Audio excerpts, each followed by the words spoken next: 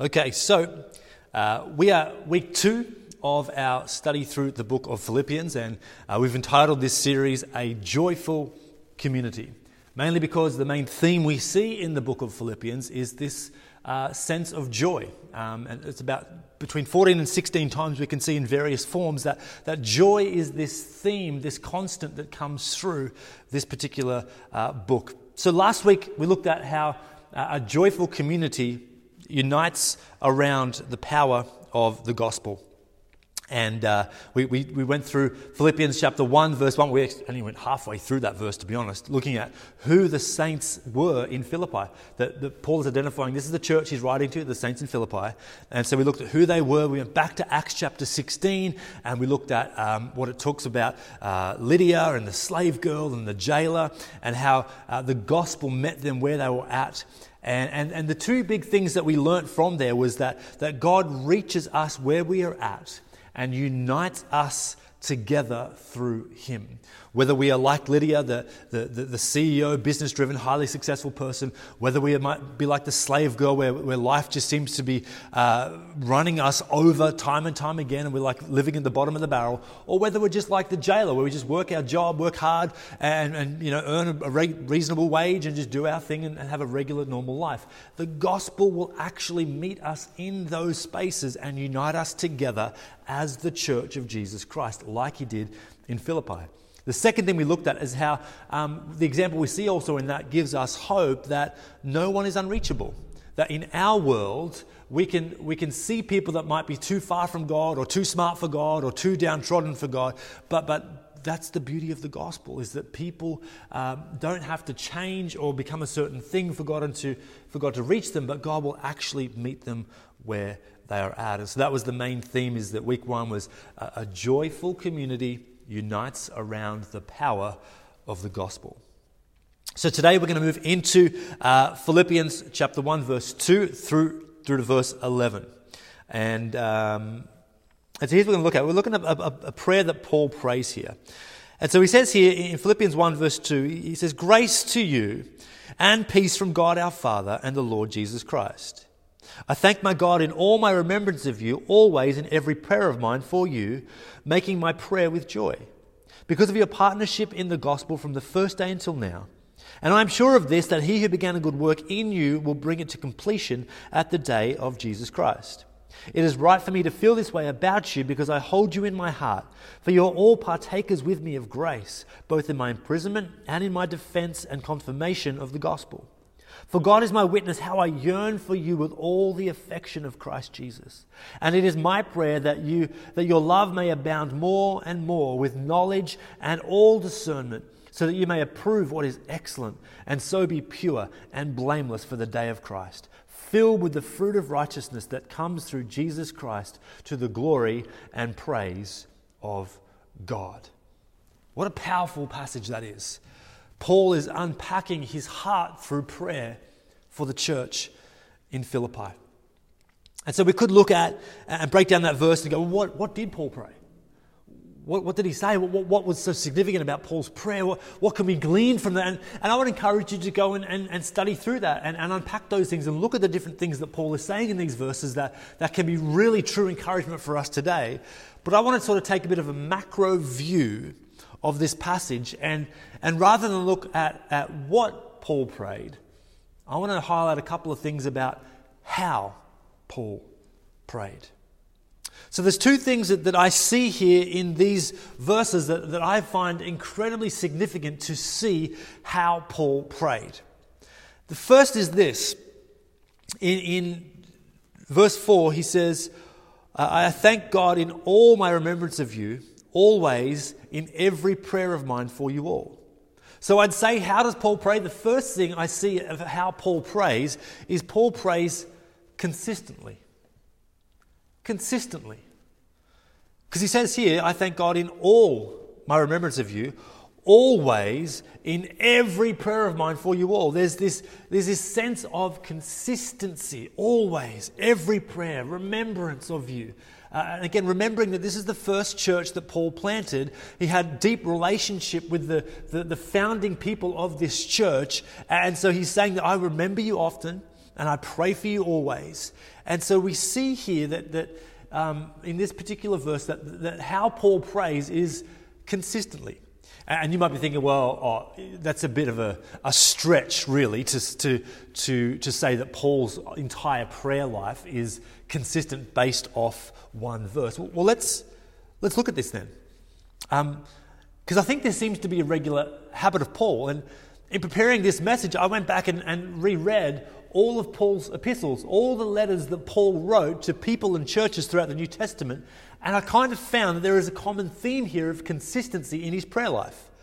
To the church in Ephesus, in Ephesians 1:16, he writes, I do not cease to give thanks for you, remembering you in my prayers. Right? To the church in Colossae, in Colossians 1:3, he writes, we always thank God, the Father of our Lord Jesus Christ, when we pray for you. In Romans chapter 1, verse 9 to 10, he says, without ceasing, I mention you always in my prayers. 1 Corinthians 1, verse 4 says, I give thanks to my God always for you. In 1 Thessalonians chapter 1, verse 2, we give thanks to God always for all of you, constantly remembering you in our prayers. To Timothy, in 2 Timothy 1:3, he writes, I remember you constantly in my prayers. To Philemon, in verse 4, he writes, I thank my God always when I remember you in my prayers. There is a consistency that we see in Paul's prayer life. Whether he's writing to a church to encourage them in what they're doing to advance the gospel, whether he's writing to a person or a minister to encourage them, what he is saying and what we see revealed in the life of Paul is his prayer life is consistent. Consistent. So what's the second thing? So the first thing I see in these verses in Philippians is that there is a consistency to Paul's prayer life. Well, what is the other aspect? Well, I'm glad you asked. The other aspect we see to Paul's prayer life is not only is it consistent, but it's joyful. He says in chapter 1, verse 4 in Philippians that making my prayer with joy. He makes his prayer with joy. So many of us probably see prayer more as a chore than a delight. Something that's a little bit boring when it could be quite exciting. And I think that's not God's fault, that's our fault in how we approach prayer. Whereas Paul basically takes charge of his flesh and doesn't allow it to make prayer a boring thing. He says, I make my prayers with joy. So he reminds himself and actively pursues this constancy in prayer with a joyful tone so that prayer becomes a positive experience for him, not a religious laboring, task that has to be done to fulfill a religious order. No, there's a sense of joy. Like he wants to. He's excited about prayer. I recently read some statistics from the Pew Research Center, which is an American research institution. So the stats here might be a little bit different in Australia. But look, on a side note, I'd probably say that the statistics I'm about to share, although American, once upon a time, they might have been on par with Australia, right? That our cultural stuff and America's cultural stuff, in particular, relation to religion and faith, would be similar. But now I find, at least according to our census results, that Australia is a fast moving nation away from traditional Christian values at a much quicker rate than America. Now, America still is losing its religion. America still is probably considered a post-Christendom or post-Christian nation, just like we are. The predominant culture is no longer Christian faith. It's very secularized and multi-religious. But we seem to be moving far more quickly away from that than America. So I would dare say that these stats are probably a little bit worse for us here than America. But I'm going to use them because America is so much better at keeping statistics and data in regards to church and faith than we are here in Australia. So, according to the Pew Research Center, they said that 45% of the people they surveyed of Christians prayed daily. 45. So less than half. And if I was to divide this room in half right now, maybe even a little bit less. So let's argue, say, like 40%. So 40%, you guys over there, you guys pray regularly. This other 60% over here, 6 out of 10 of us don't pray daily. That's huge. The stats also say that 32% rarely or never prayed. So if I divide this room into thirds, this third, this third, this third, this whole section over here does not pray ever or very, very rarely. Like, it's almost saying that they have a non-existent prayer life. And then only 4 out of 10 of us actually pray on a daily basis. So it's no surprise that if I was talking to an average Christian, which I do from time to time, it's safe to say that they, if asked about their prayer life and if they'd be happy with it, they would likely say no. The vast majority of us would say that we are not happy with our prayer life. This is also evidenced by the fact that prayer meetings, in my experience, are notoriously the lowest attended of all the events and programs that a church will run. That we could put on a big women's event and get stacks of people. We could put on a men's event and get stacks of people. We could put on every Sunday service and get tons of people. We could put on a big Christmas service or an Easter service or whatever. We do baptism, people come, but we put on a prayer meeting, very little people attend. It is the lowest attended event or program that churches run. See, fundamentally, Christians know and believe that prayer is vital. Yet they seem not to do it as often as they think they should, nor do they seem to enjoy it when they do. And they would literally rather be in any other event or any other program that the church runs other than the prayer meeting. Why? Why is that so? Why is it statistically that people would rather be in any other program the church runs than the prayer meeting? Maybe it's the devil, sure. Maybe it is because he doesn't want people to pray, connect with God. I get that, but I don't want to give him more credit than he is due. His best tactic is distractionism. So what I'm trying to do is bring us back to see things clearly. So let's not give him more power than he actually really has. But could it be here, from what we've read in this passage and Paul's other letters, that the two things we see in Paul and how he prayed are completely missing from prayer in our lives, being consistency and joy? Maybe the fact we feel so poorly about prayer, maybe the fact that we don't attend prayer meetings, maybe the fact that few of us actually pray daily or have a healthy prayer life, maybe it's because the two things that we see in the Apostle Paul with his prayer life are missing from our prayer life. Maybe there's not a consistency and maybe there's not a sense of joy in our prayer lives that cause us to not really have a prayer life at all. So what might happen if we chose to make our prayer lives more consistent and more joyful? What might happen? See, problems arise in our discipleship, in our following of Jesus, in our Christian maturity. The wider the gap between our theology on something and the reality of that in our life, the wider that gap, the more problems we see. So we might believe that prayer is vital for the Christian and that we should be praying every day and seeking God and being in His presence. But then if the reality over this side is that we never or rarely pray with God, then there exists a large chasm or a large gap between our theology on an issue and the reality of it in our life. And then we start to see problems arise in our faith, in our following of Jesus, because what we believe and what we do don't line up as they should. But the smaller the gap between what we believe and what we actually do, then the less problems we have, because we find ourselves in the slipstream, or dare I say, the will of God for our life, which is to be obedient to God. And so the wider the gap, I would argue, the bigger the disobedience. We're not walking in the will of God as we ought to. But the smaller the gap where we actually put into practice what we believe to be true from the Scriptures, then the more we are walking in obedience in the will of God, and the more we will find God's favor pour out on our lives as we follow Him and align our lifestyle with our beliefs.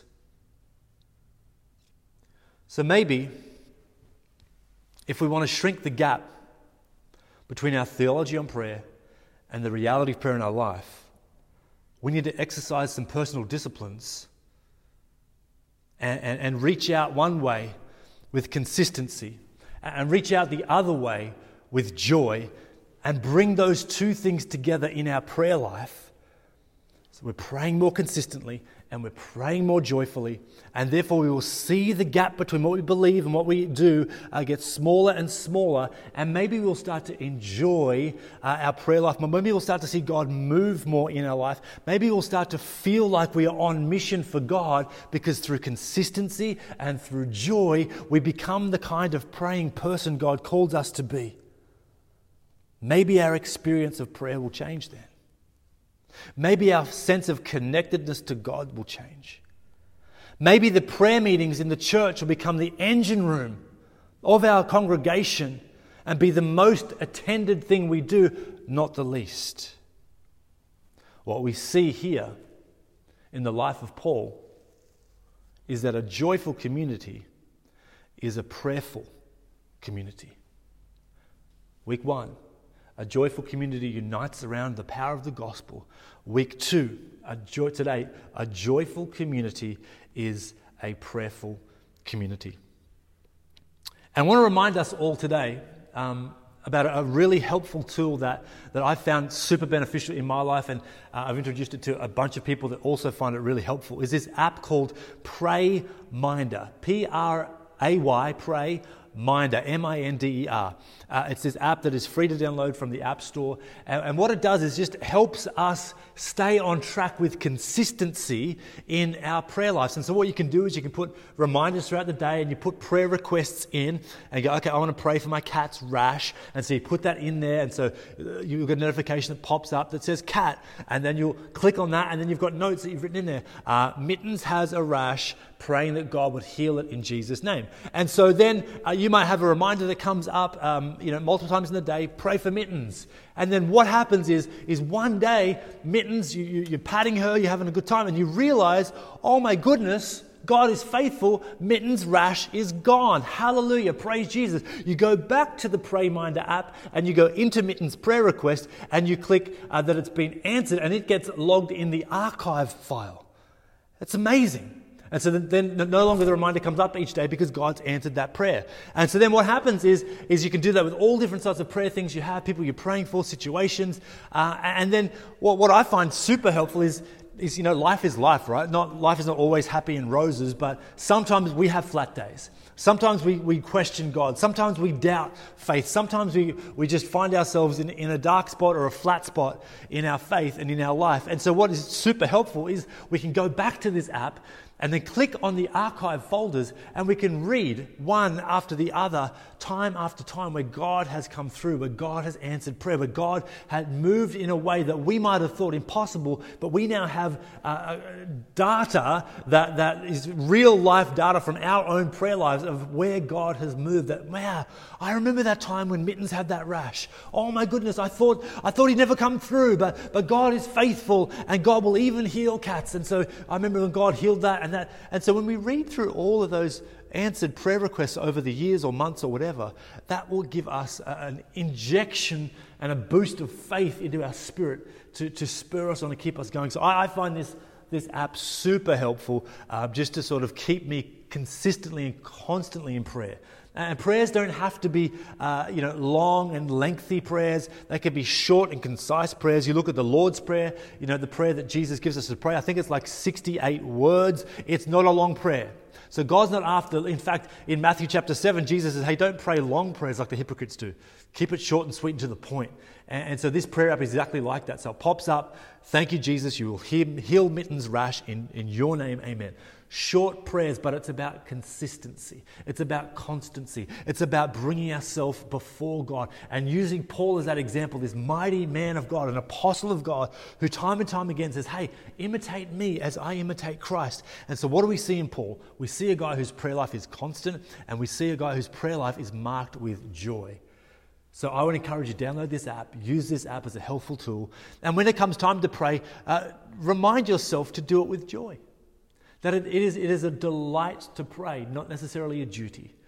It shouldn't be a chore that we have to endure, but it should be this beautiful opportunity for us to engage with God and to spark our faith, to believe. And the reason we have joy is because we use the eyes of our faith to see God doing the miraculous on the other side of our prayer, on the other side of our faith. And when we see the miracle afar off, that should spark joy inside of our heart to continue to hold firm to the faith that God will do what only God can do. Let me pray for us this morning.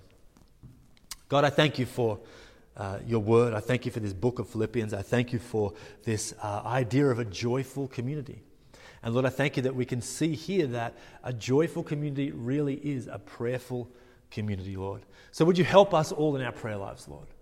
Would you help us to fan into flame this sense of significance around prayer? Let it not be this solemn religious task we have to endure, Lord, but let it be a beautiful opportunity for us just to connect with you multiple times in a day, in a week, and let us do it with joy, Lord God. And Lord, I pray that you would move powerfully through our prayer lives. As we shrink the gap, Lord, between what we believe about prayer and the reality of prayer in our life, Lord God, that we would see profound things happen as we walk in true obedience and faithfulness to you. Lord, let the prayer meetings in this church not be the least attended, Lord, but let us see a fire inside of our hearts that prayer meetings would be put in such a level of importance and significance that people would be busting their necks to be here, Lord God. Lord, would you bless us today. Bless every family, every household, every person. Lord, we pray that you would just pour out your Spirit profoundly on each and every one of us. And it's in your name we pray. Amen.